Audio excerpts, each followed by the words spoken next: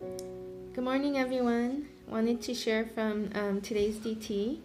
So it starts with John 3:16. For God so loved the world that he gave his only son, that whoever believes in him should not perish but have eternal life. So God so loved the world that he gave his only son.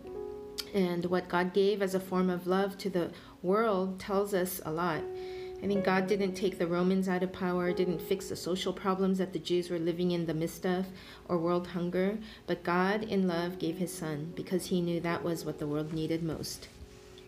Yeah, I thought about first question in the DT, what are some truths about the gospel in these verses? And so from John 3:16, one thing is that it says that I will perish. And it's not the perish that everyone will die physically, but it's because of the consequences of my sins against God that I will perish and thus not have eternal life. And the only way that I could be saved from that is to believe in Jesus who died for my sins. And in that sense, every person's life can be summed up as either one of those options, as those who will perish or those who will have eternal life because they believed in Jesus. And I think that highlights for us what's the most important issue about life itself, which is if I believe in what Jesus has done for me or not.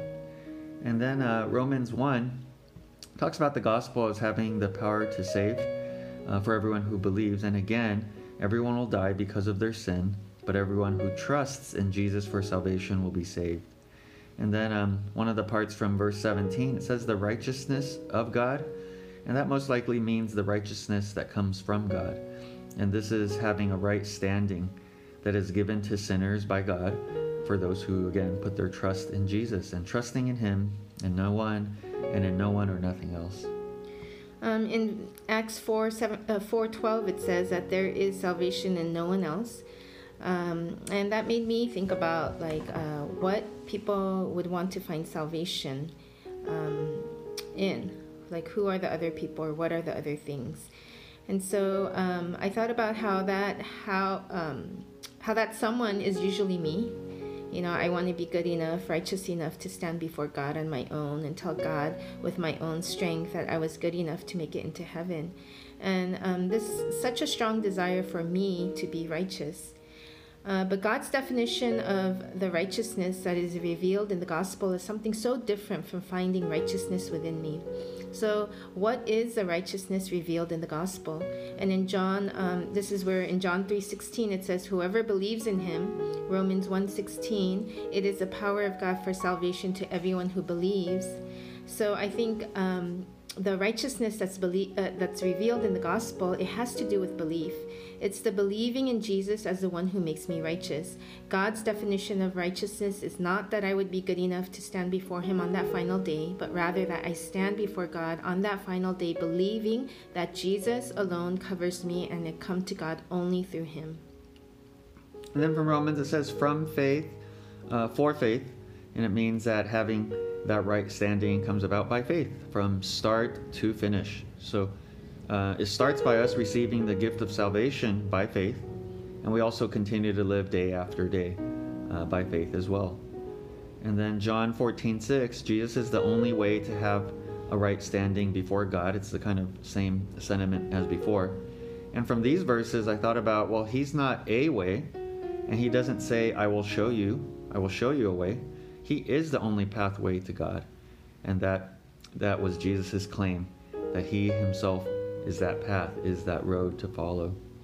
And then ending with Acts 4:12, as I was reading this, I thought back to the context there. You can imagine Peter, he's proclaiming these words to the Sanhedrin to put their trust in Jesus and not in anything else. So not in themselves, not in their good works, not in having a right standing of respect in the community before all the people.